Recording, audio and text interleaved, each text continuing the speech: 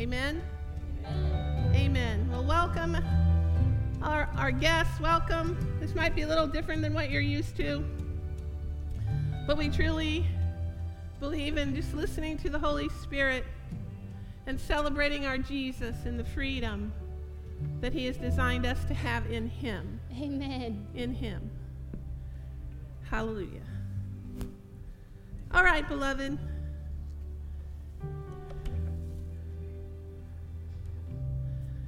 Well, y'all know we just finished It Is Finished. And last week, the Lord told me to lay a little bit of foundation. So we're going to continue laying some foundation today. And I want to go over a few things first about what the Christian walk is. And then we're going to go into our message. And by the way, anyone who wants the CDs, they're free. Rich and Yvonne offer that as a ministry in this church. So if you didn't get the It Is Finished, if you weren't here for that, go ahead and pick those CDs up. They're out in the lobby. Anyway, so I want to go into a few truths about the Christian life, about the Christian walk, and how to walk in His promises. It's not always easy, but it's always blessed. Not always easy, but it is always blessed. The Christian walk is a walk of perseverance. It is a walk of patience. We have to persevere. We have to be patient. We have to intensely seek the wisdom and the will of God for every situation in our lives. We don't just respond the way the world does or the way it's been done in our family. We listen and inquire of God and intently seek Him. He is always speaking to us and counseling us with His loving eye upon us. He has goodness for us. It is a walk of submission. It is a walk in which we deny self. We deny self. It is a walk of discipline. It is a walk of discipline. It is a walk that requires faith in Jesus Christ and a knowledge of the work that He has already done. The work that He has finished on your behalf. It is faith in who He says He is. It is faith in who He says He is. It is faith knowing that He will fulfill His promise from His word for you specifically in your life. It is faith in the fact that this word right here is Jesus Himself. He's the living Word, alive in our hearts, alive in our spirits. This is Jesus talking to you, revealing His character to you. It is faith that His word will never be altered. It shall never be altered, and it will accomplish what He sends it forth to do.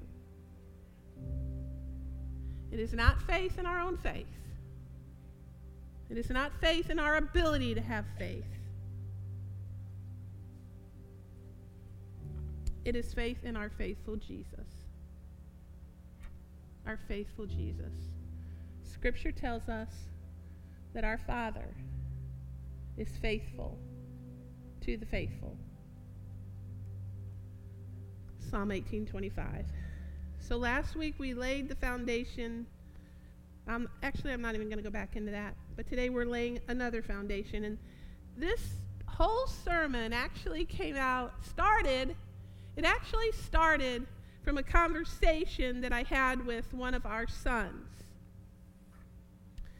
And I was so thankful that he came and he just started talking about it.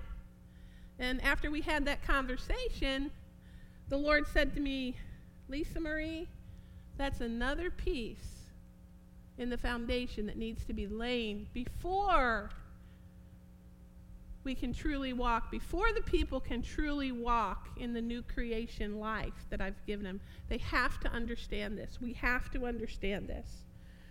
So I'm going to go to James 1.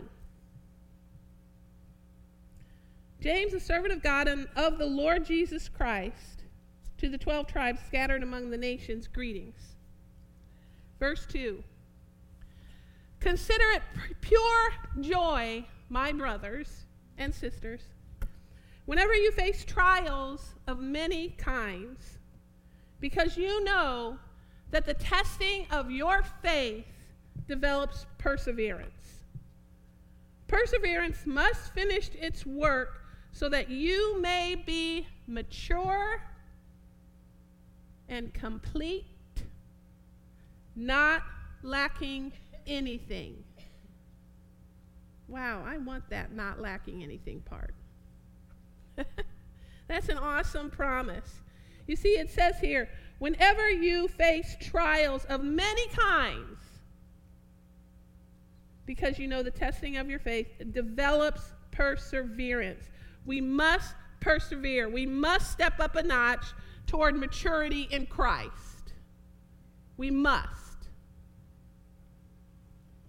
God, you notice here, it doesn't say God brings the trial. That's wrong thinking. It doesn't say God brings the trial. God does not bring the trial. We have to persevere through the trial. But he does not bring it. He does not bring it. He helps us. He helps us persevere and grow into the maturity of Christ through the trial when we stand on the ever-living Word of God. If any of you, verse 5, if any of you lacks wisdom, he should ask God, who gives generously to all without finding fault. Without finding fault. And it will be given to him. So this doesn't say, oh, well, you sinned, you made a mistake, so I am not going to help you. I am not going to give you any wisdom because you goofed up and you goofed up way too big. No, it doesn't say that at all. It says if you lack wisdom, ask. Period. And it says he's going to give. So stop disqualifying yourself. Stop.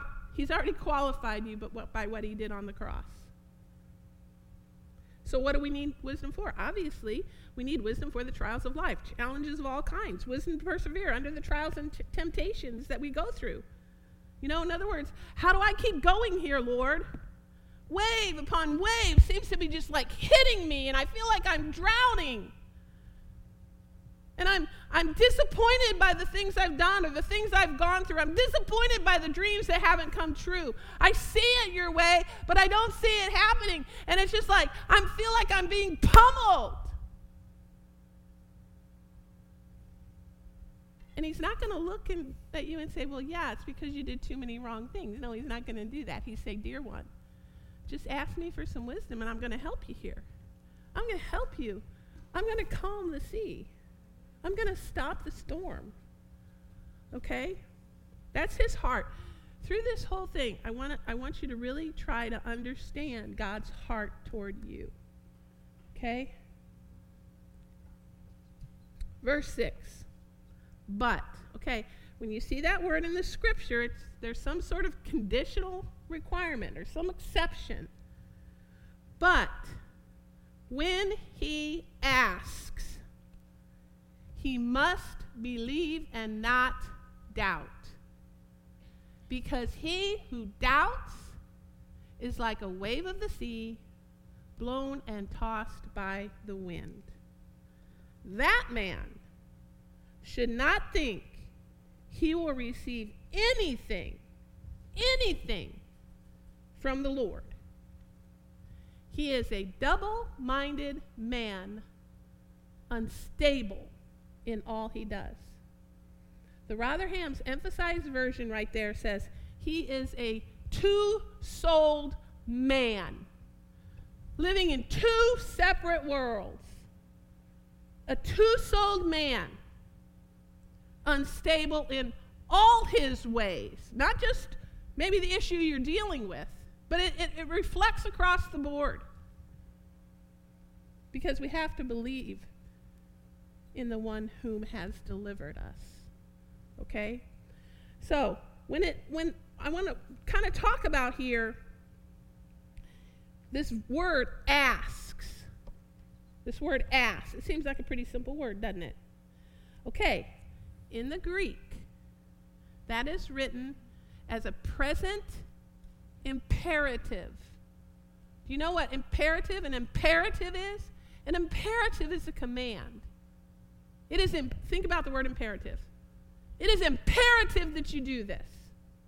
It is imperative that I do this, that I have this. It's a requirement, okay? So this is written in the present imperative. So it here means to command or to demand. Okay? It means to command or demand. It does not mean this like little meager requests like, oh God, you're so wonderful and I'm so little and paltry and puny. Like, could you please come and do this for me? That's someone who doesn't understand the finished work of Christ. You see, he's already done it all. He finished the work. He's given your word. Do you know what the word promise means? Do you know what the word promise? Come on, saints. Do you know what the word promise means?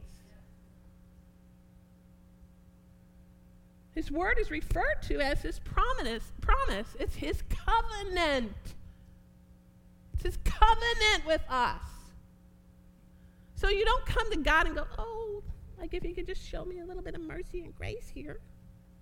No, you say, I'm standing on the rock. I know what Jesus did. I will stand on the promise. I will command the promise. The way I look at this in my life is I will enforce what you have already given me, what you have already done for me. I am going to enforce it in my life because I am not going to let the devil come and tell me that this is not mine. This is mine. This is mine. I don't care if I have to stand 30 years. God never changes. His word does not fail. He does not change with shifting of shadows like people do. Don't judge him by some of the friends that you have and how they behave and how one minute they're your best buddy and the next minute there's a knife in your back. He's faithful and true. He's not a person that he should lie. Okay? So when I think of it, no matter what happens in my life, if I am not seeing the dream,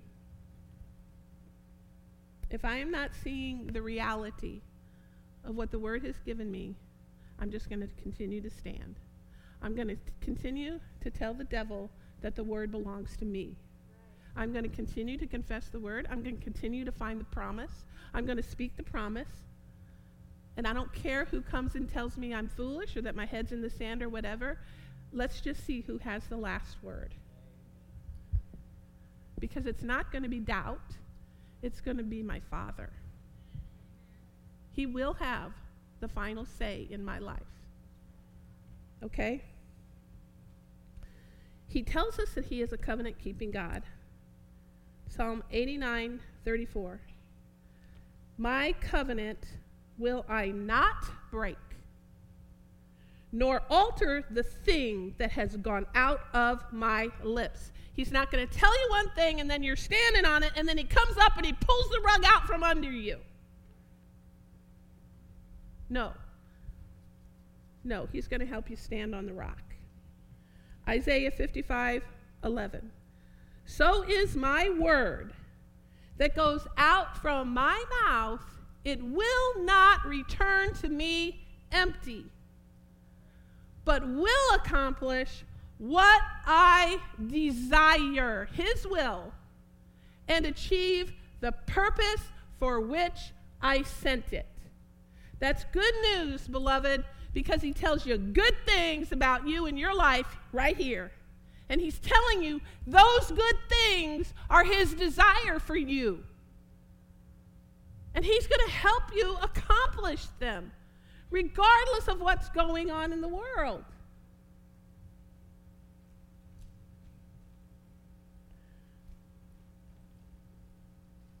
Let's go on. Well, actually, let's say here. It says, when he asks, it says that you must believe not doubting, right? It says you must believe not doubting. What are we believing in? What are we believing in? We're not believing in our own ability to believe. We're believing in Jesus. We're believing in the Word, because what is the Word? The Word is Jesus. Jesus is the living Word. He is the finished work. That's what we're believing in. So how is it that we cannot doubt? Well, we don't doubt because we know in whom we're believing. Does that make sense? He's faithful and true. All that he went through, that's why we went through those 8 or 9 weeks of the finished work and what it meant and what he went through. All that he went through was to secure for you the new covenant, his promises. He sealed his love for you in his own blood. And when we understand that, we will be able to more boldly walk in what he suffered and died to give us. Because believe me, he suffered on your behalf. But in place of that, he wants you to walk in his joy. He wants you to walk in his joy. 2 Timothy 1:12, I know whom I have believed, and I am convinced that he is able to guard what I have entrusted to him. See, we entrust ourselves to him. That's the key. Entrust your plans. Entrust your dreams. Entrust the things that you're going through to him. Entrust your trial to him. Don't get rid of the dream. Don't say, well, this is God's dream. This is what I believe he has for me. Don't get rid of the dream. Get rid of the devil who's telling you that that dream can't come true. Because the devil speaks against your dreams. Ultimately, first of all, he wants you to suffer. He wants you to live a disappointed life. But ultimately, it's so that your life won't glorify God. Ultimately, that's why. He doesn't want God being glorified. And you see, when you have a dream and God gives you that dream and you don't alter that dream and you keep your eyes, his ways are higher than our ways. He gives us more than we can ever ask. He's able, immeasurably more. The scripture says immeasurably more. Immeasurably more than we can ask or imagine. That's his heart for you. That's his ability toward you. That's what he's already accomplished. So dream on. Don't diminish the dream. When you diminish your dream, you are exalting Satan. Did you all hear what I just said? If you don't get anything else here today, because the Lord just told me to say that in my spirit, when you diminish the dream, you are exalting Satan. We're not going to do that. So anyway, regarding this, not doubting, let him ask in faith. That's what the scripture says. Let him ask in faith, not wavering.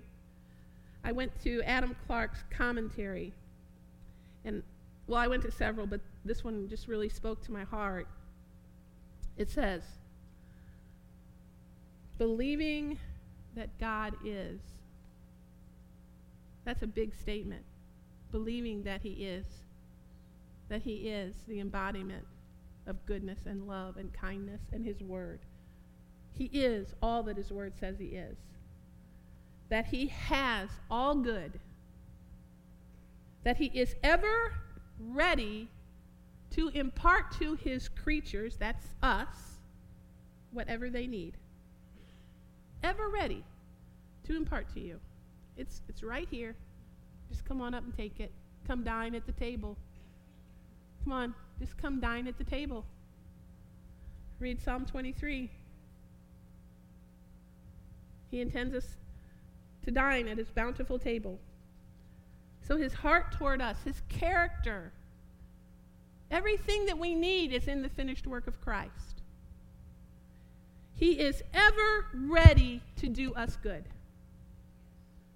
That's why later in this scripture, in verse 17 of James here, it says that every good gift, every perfect gift is from him. He has perfect gifts for you. Perfect gifts, specifically designed for you. For your good pleasure. Nothing wavering. In other words, not judging otherwise. Not judging otherwise. Don't waver. Don't judge otherwise, other than what the word says. Don't change it. Don't accept less than what the word says. Having no doubt concerning the truth of these grand and fundamental promises. Having no doubt concerning the truth of these grand and fundamental promises. Never supposing that God will permit us to ask in vain. He is not a fickle father. He's not going to make fun of you. He is not holding a carrot in front of your nose, and then the minute you get almost there, he's going to yank it away. No. He will not allow you to ask in vain. When we ask sincerely and fervently. You know, about another thing about that vanity, asking in vain. He also doesn't say, you know what, you've made too many mistakes, so you can't have this one.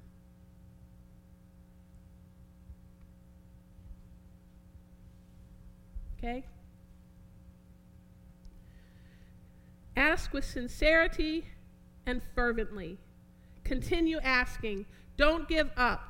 Continue believing. Don't reduce the dream, no matter what the trial is that you're going through, because Satan just wants to get you off course.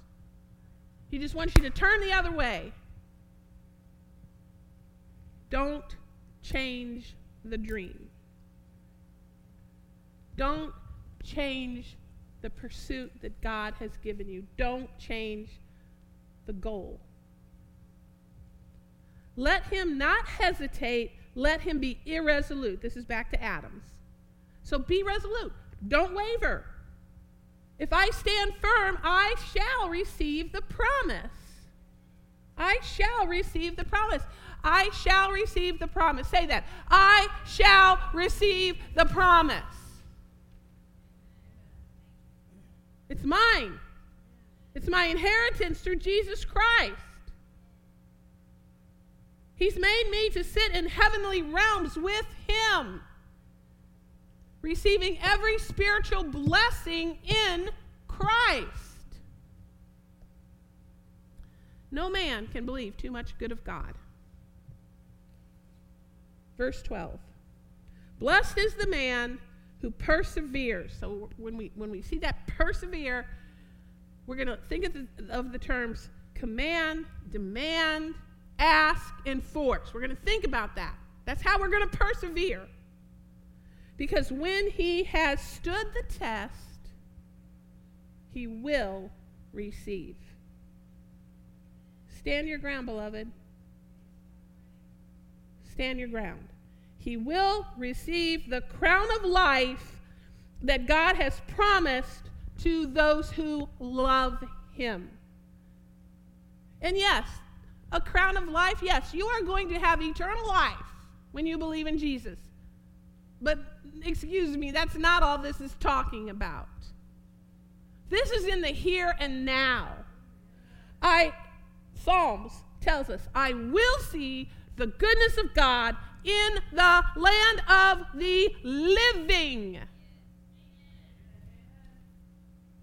You will receive the crown of life. The scripture tells us that the Lord crowns the head of the righteous with blessing. And righteous does not mean that you do everything right. Righteous means that you are in Christ.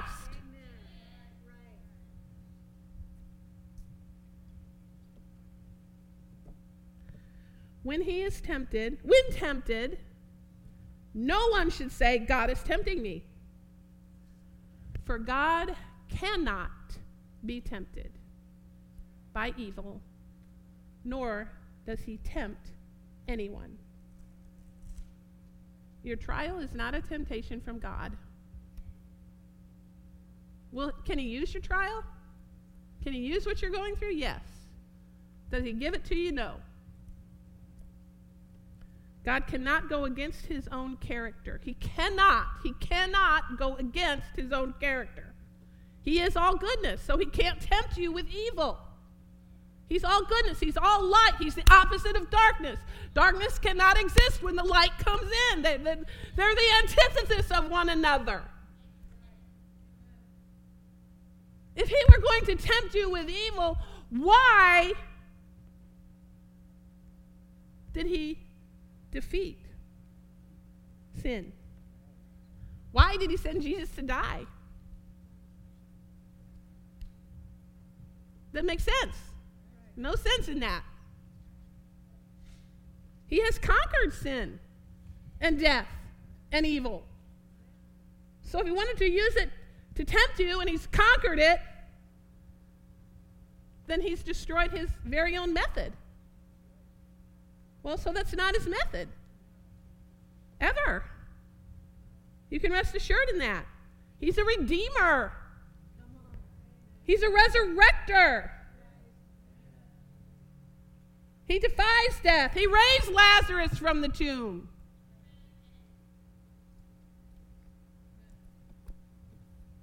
He took the men out of the fire.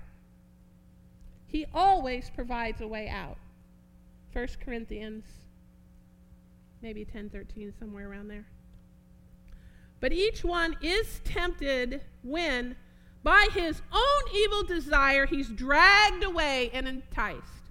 You see, the devil just wants to put all these worldly pleasures, and you're going to go, oh, that's a good one.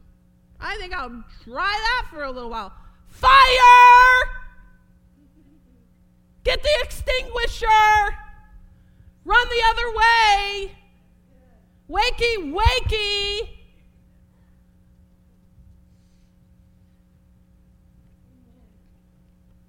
Those are the things that drag you away. But hallelujah, we have a God who ever is receiving us back, ever calling us back, ever beckoning us by his love. He never loves you less when you do something wrong. He never loves you less. Each one is tempted when by his own evil desire he is dragged away and enticed. See, the devil is an enticer. Then after desire has conceived, it gives birth to sin, and sin, when it is full grown, gives birth to death. See, that's how death comes into people. Nobody here at RCC. Nobody here. But that's how death would enter a person's life, through the thought process. That's where it starts. That's where it starts. That's why he says to renew our minds in the Word. In the Word. So we have to put this in perspective, where the true evil, where the true lack, where the opposition comes from. It cannot be from God. It cannot be from God. It cannot. He's all good, and he never changes. He is good. He stands by his word. He fulfills his word at all times. He doesn't change like shifting shadows. There is no shadow of turning in him. He's not fickle. He doesn't change his mind. 16. Don't be deceived, my dear brothers. Every good and perfect gift, and that's what he has for you, coming down from the Father of the heavenly lights, who does not change like shifting shadows. He chose. This is a really powerful verse. I want you to really stop and think about this. He chose to give us birth through the word of truth. that we might be a kind of first fruits of all he created. That is a powerful, powerful scripture. He chose to give you birth. Where does your birth come from? Where does your new creation life come from? Where does the ascended life that you walk come from? It comes from the word of truth. It comes from Jesus, the Word. He has given you renewed life, new birth into power, victory. We are more than conquerors through Christ who loves us. I can do all things through Christ who strengthens me. Greater is he who is in me than he who is in the world. The same Spirit that raised Jesus Christ from the dead resides in me, bringing life to my mortal body and bringing spiritual life as well. You have been born into power, not defeat.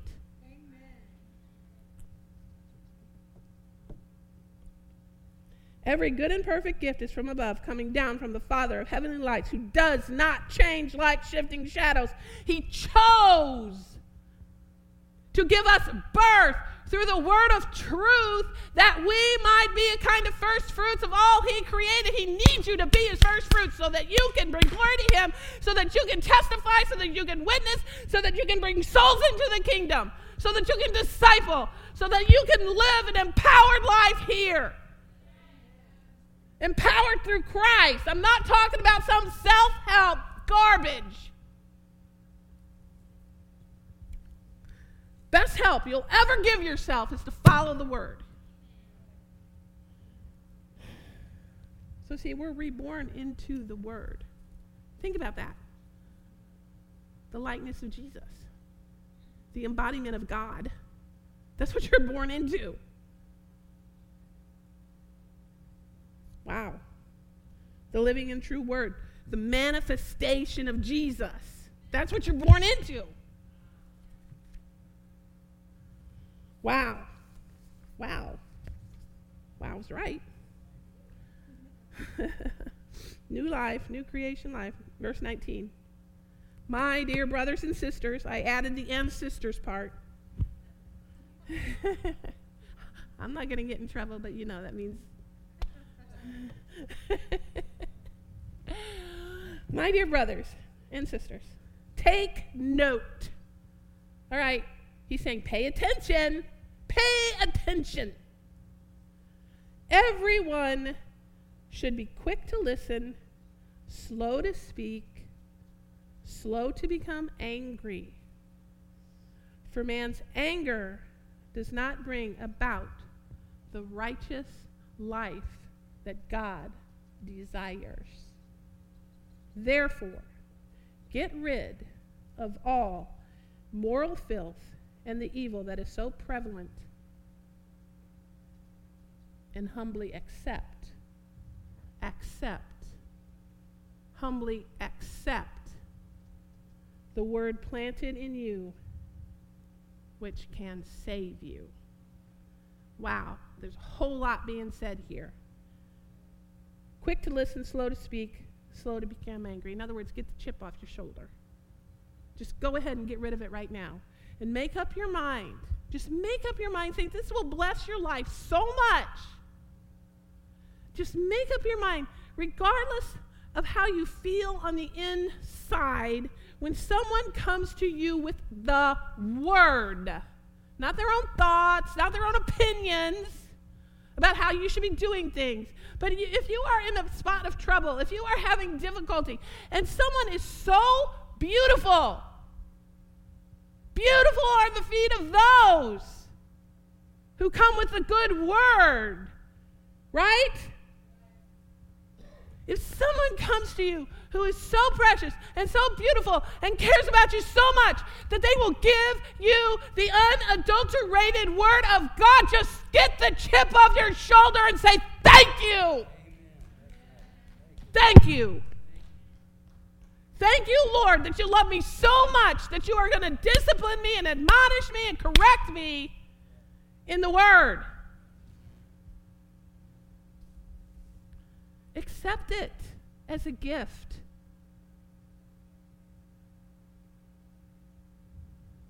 Listen. Be slow to speak at that time. When inside you're like, I don't want to listen to this, be teachable. Just be teachable. You know, teachableness is just a beautiful thing. It's a beautiful thing.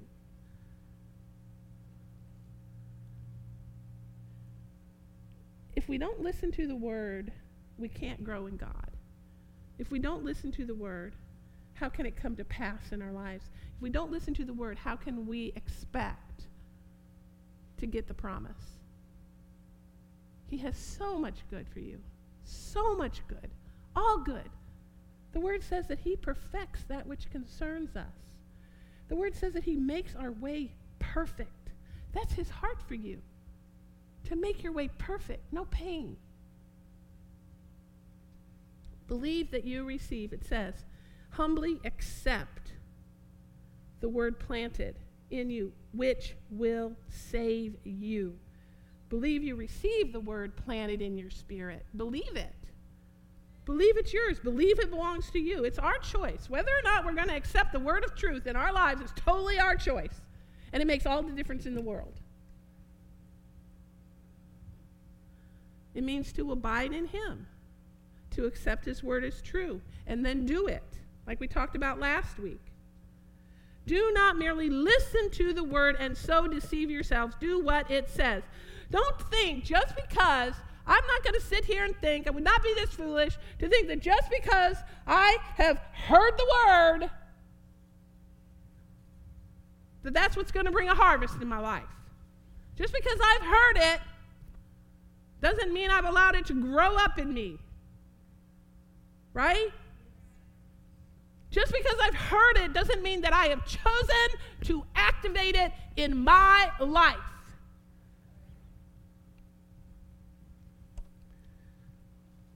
Do not merely listen to the word and so deceive yourselves. Do what it says. KJV says, be a doer of the word. So I go to Strong's Concordance and Thayer's Greek Lexicon, and how they define that word doer. This will help you. This will be really powerful for you. Producer. A doer of the word is a producer of the word. See, it's your choice. It means performer. You're going to perform the word. You're going to enforce the word. A carrier out. A carrier out of the word. A maker. A maker. You will make or break the word in your own life. I will make or break the word in my own life by whether I'm going to choose to ask, command, demand, believing. Believing. Not altering the word. Verse 23. Anyone who listens to the word but does not do what it says, is like a man who looks at his face in a mirror, and after looking at himself, goes away and immediately forgets what he looks like. But the man or woman who who looks intently into the perfect law, that's the law of righteousness. You are the righteousness of God in Christ. That gives freedom. The word brings freedom. Obedience to the word brings freedom, liberation. And continues to do this. So we're going to look intently into the word, and we are going to continue no matter what the waves look like, no matter how big the storms get, no matter what the trial, no matter what the current condition of the weather is, no matter what the current political situation is, no matter what the current social situation is, we are going to look intently into the perfect law of liberty that gives us freedom, and we are going to continue and continue and continue to do this, not forgetting what he has heard, but doing it. He will be blessed in what he does. Blessing, blessing, blessing. You cannot run away from it. You cannot. You will escape the blessing of God when you continue intently to look into his word. Do not be discouraged, beloved. Don't give up. Don't quit. You're on a sure foundation. How did we start this year? What was the scripture that we used to start this year? Isaiah 33, 5 and 6, in case you forgot. He is a sure foundation for our times. He is a rich store of salvation and wisdom and understanding, and that's all you need.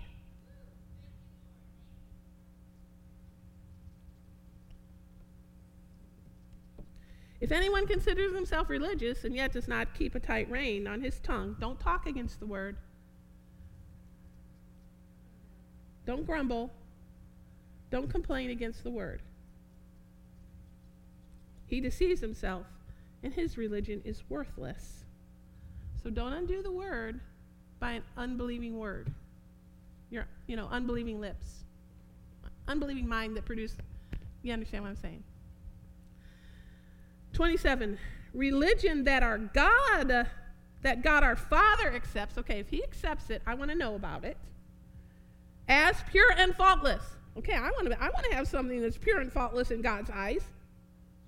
Is this: to look after orphans and widows in their distress, and to keep oneself from being polluted by the world. Do not allow your thoughts to be tarnished by unbelief. Do not allow your thoughts to be tarnished by thoughts that are less than what God tells you you can have. Don't allow your thoughts, do not be polluted by thinking beneath the promise of God. Think high.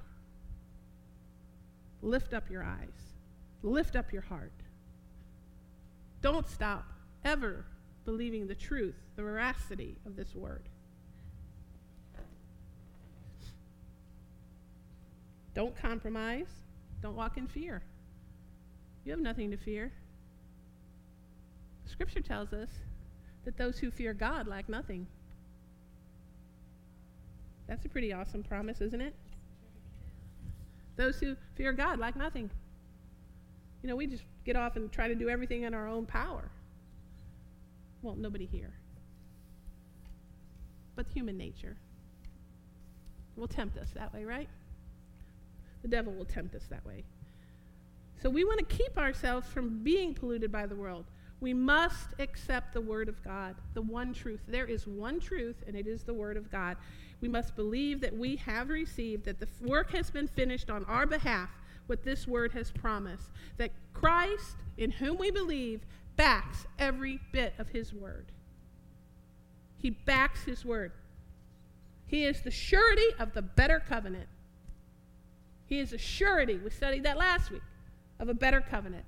A covenant secured by his blood. The entrance into the new creation life is understanding that Jesus finished the work. It's been done. It's been given to you.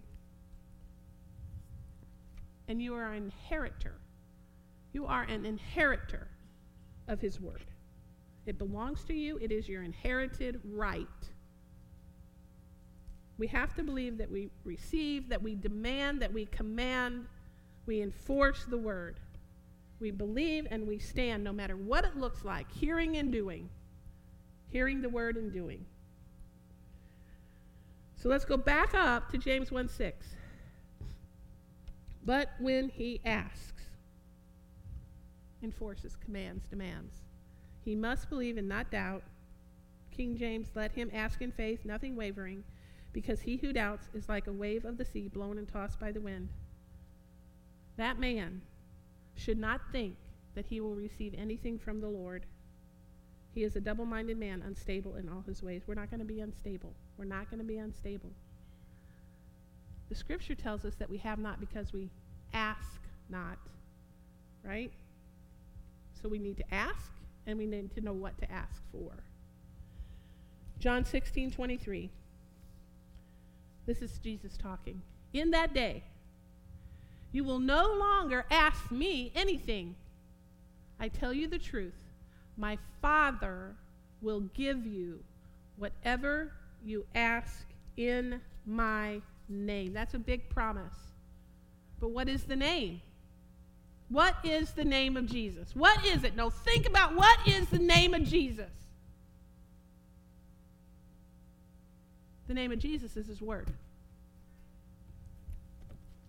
His name is his word. This is his character. This is his reputation. Do you have a reputation? Is your word good? When you say something, is it true and solid? Can people believe you? Your word is your name. The minute you say your name, somebody thinks something.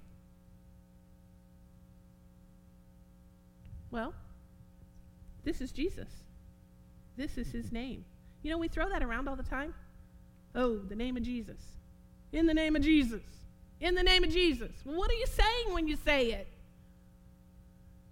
Don't let that flippantly roll off your tongue without really truly understanding what it means. This is backing the name. This is the name. This is the name Jesus.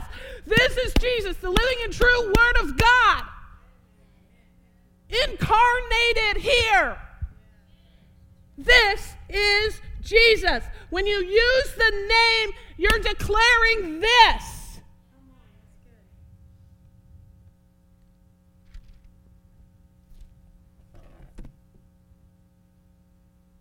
So when we say it, it's so. We can trust him. He shed his blood so you could trust him. Do you know anyone else who's shed their blood for you?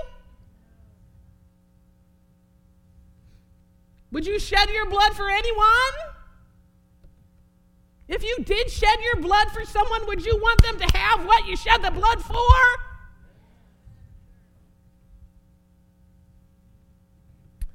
Verse 24. Until now, you have not asked anything in my name.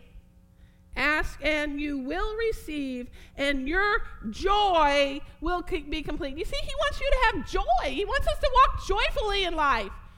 We will walk joyfully when we are walking in the promises of God. You cannot get away from that. Ephesians 3:19 says that we're going to walk in the fullness of God in Christ. The fullness of God, big thought there. The fullness of God in Christ. That's our walk.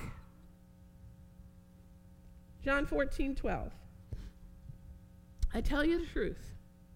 Anyone who has faith in me, in Jesus, any believer, any brand new baby believer, mature believer, will do what I have been doing. He will do even greater things than these because I am going to my Father. And I will do whatever you ask in my name, according to the word. So that the Son may bring glory to the Father. Your Father wants you to command the word, to enforce the word, that he will be glorified. You may ask me for anything in my name, and I will do it. Well, the truth of the matter is he already has done it, and now you just need to believe it. So we ask according to the name of Jesus, because the name of Jesus is his word. We ask in the name of Jesus because he is the one who has conquered all darkness, all evil, all opposition to his will, all opposition to his word, all opposition to the manifestation of his character in your life, of his gifts in your life, of his promises in your life.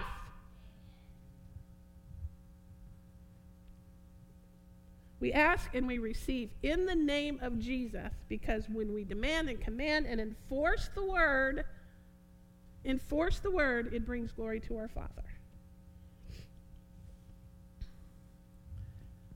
So we have to believe. What are we believing in? We are believing in Jesus who already did it. James 4, 2 and 3. You want something, but you don't get it. You kill, and you covet. But you cannot have what you want. You quarrel and fight. You do not have because you do not ask God. You do not have because you do not ask God. When you ask, you do not receive because you ask with wrong motives, that you may spend what you get on your pleasures. There are a lot of keys in this right now.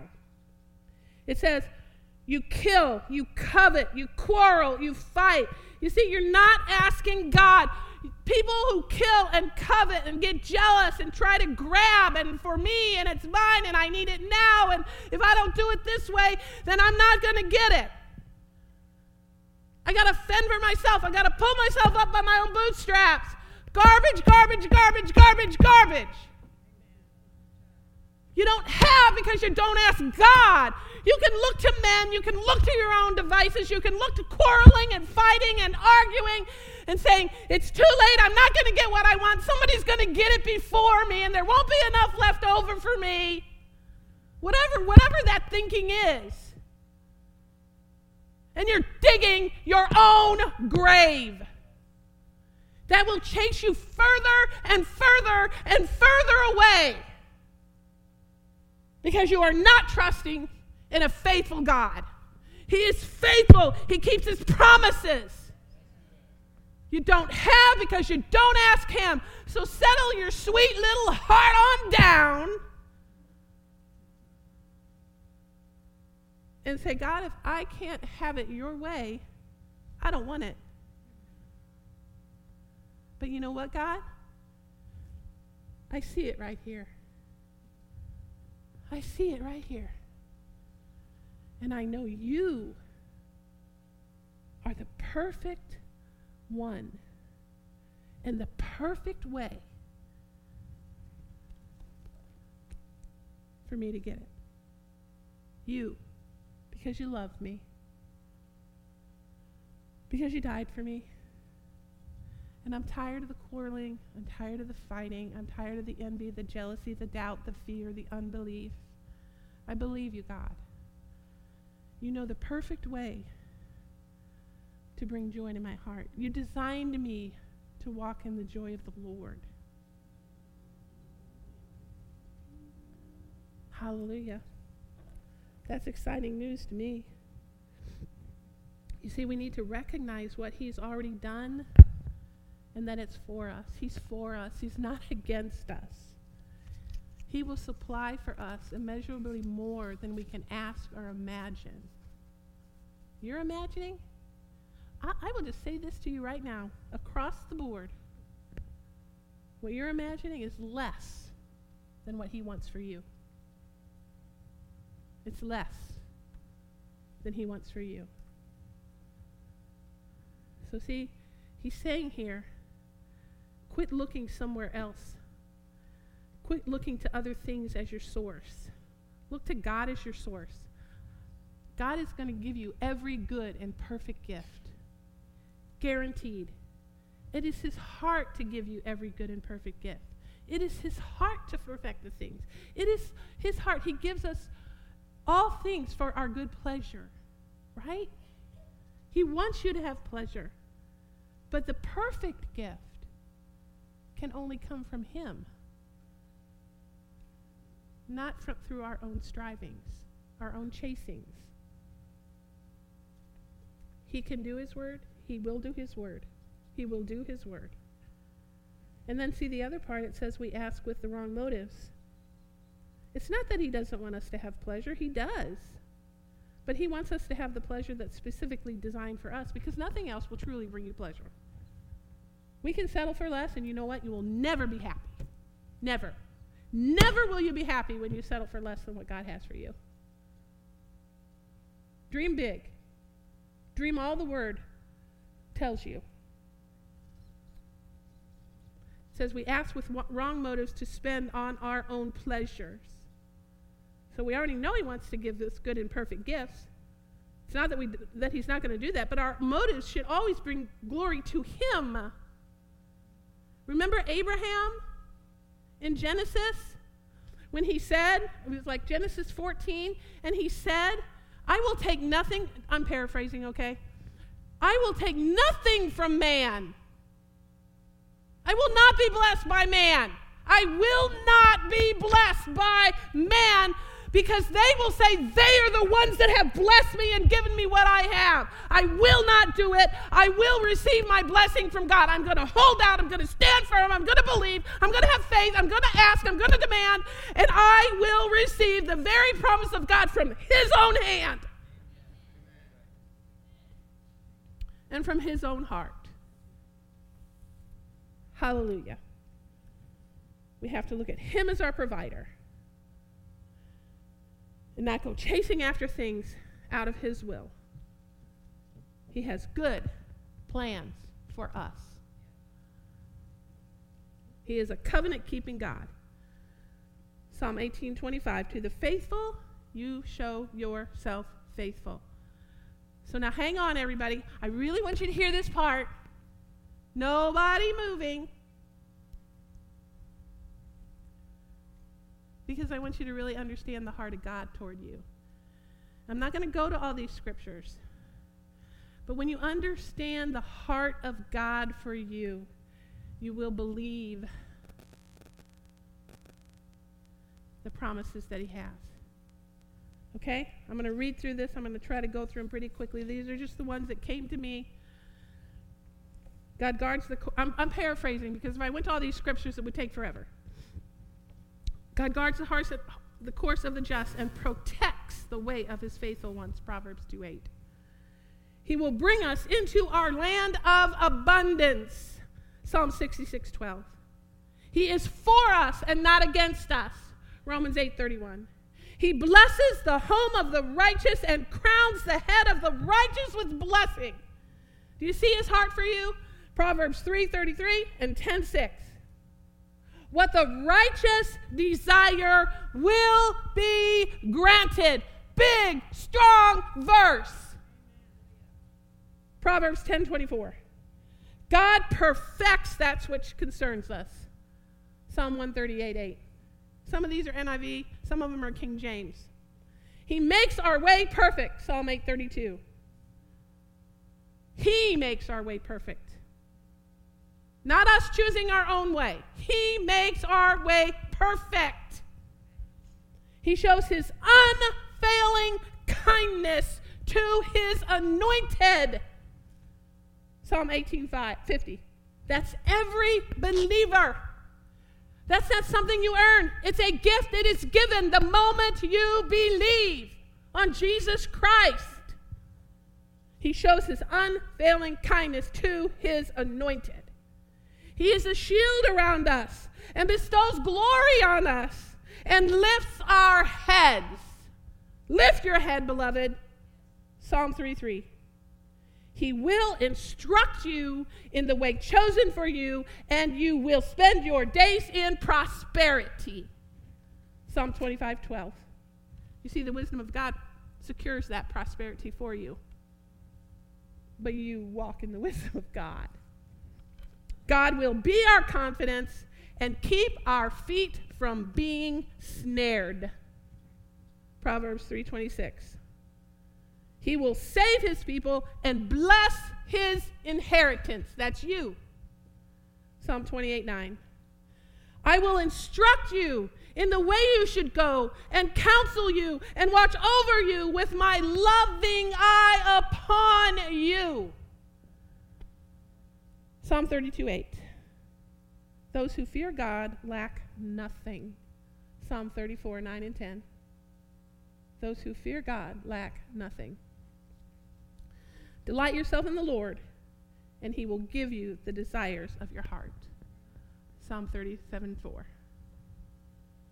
Oh, here's one I didn't write down. I will see the goodness of God in the land of the living. Those who hope in the Lord will inherit the land.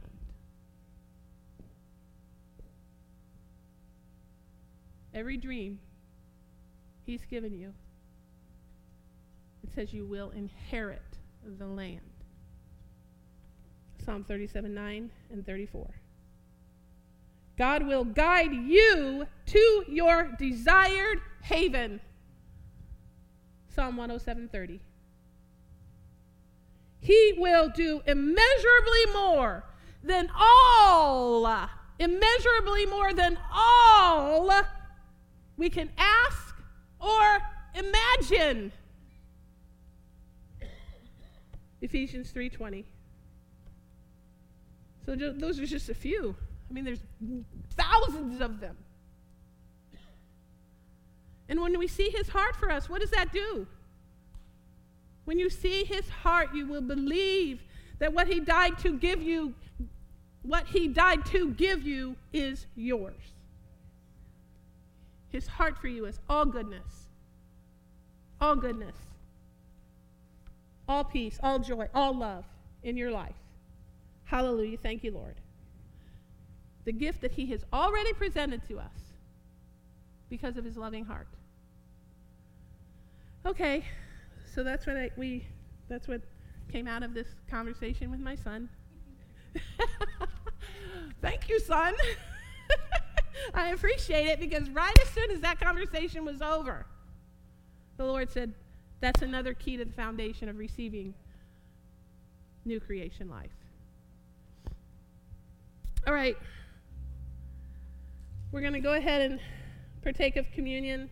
We have open communion for every believer in Jesus Christ. The blood spilled for you, the body given for you. By his stripes we are healed, by his blood we are cleansed, and we are thankful. When we take it this in remembrance of what he has finished for us. So thank you, Lord. Thank you for the body, your body, which you allowed to be scourged, tormented, whipped, bloodied on our behalf, that we could be healed. In Jesus' name, I receive this, knowing what you have done for me.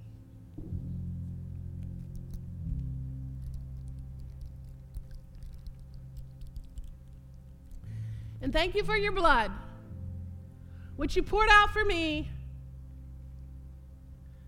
All the torment that you defeated in hell. And then you went to the mercy seat in heaven and poured it out for me, that I could stand in your mercy and your cleansing.